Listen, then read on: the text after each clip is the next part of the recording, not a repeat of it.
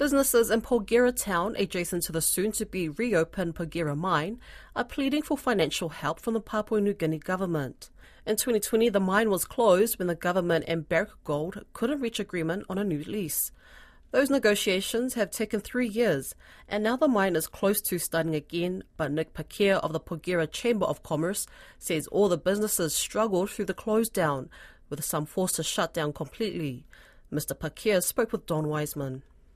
When the government rejected the renewal license, our businesses shut down as well. Porgera is surrounded by the mountains. The mine is located about 700 kilometers from Leh and about 2,000 above sea level. So it's where the road stops. Island highway stops. Mostly the businesses depend on the mine, Porgera gold mine. So when it started down its operation 2020, April 20, our business went up as well. Just imagine the physical workforce went home, and then the power cut off, then the cash flow. So mostly cash flow is generated from the mines. So in the last 3 years, we have been facing a very critical time, and we have been facing a lot of challenges. We weren't able to pay school fees as well. We weren't able to meet the daily life. Some of the players, or especially equipment, were recalled, taken back by the bank.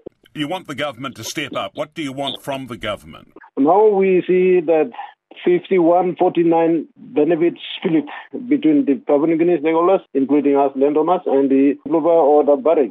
So the last 4 years, the government slogan of short-term pain for long-term gain was good, and we acknowledge that. We did face the problem. Actually, it was a short-term pain for long-term gain, but for us, we see that is long-term pain.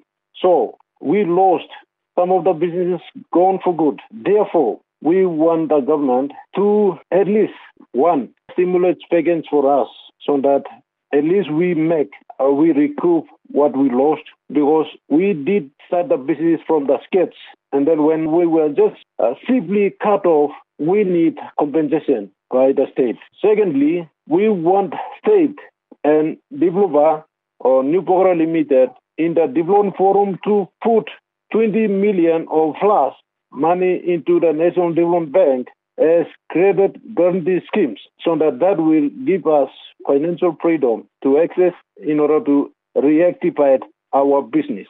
Thirdly, for example, Commerce is asking the Enga provincial government to pay off our outstanding bank loans from the 20 million business development grant money. Or Enga provincial government got it from the Prime Minister on the 28th July 2023. Enga provincial government got first initial 20 million kina from the business development grant. So I am asking the Enga provincial government to offset our bank loans that we are still struggling to pay. What sort of response have you had from the government?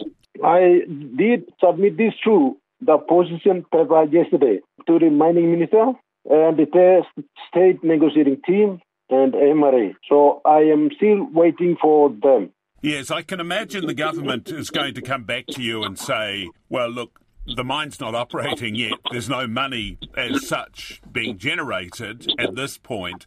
You'll have to wait a while at least. Well, because government is putting business development grant, some of that money should relieve us. Instead of assisting us, the government is going to the provincial government, to the people, to the stakeholders, but overlooking us, the directly affected people. Therefore, at least we see that there is a possibility when they have the funding, they need to compensate us, at least with something, or at least pay off our bank loans that we are still struggling to pay because we are not making any money.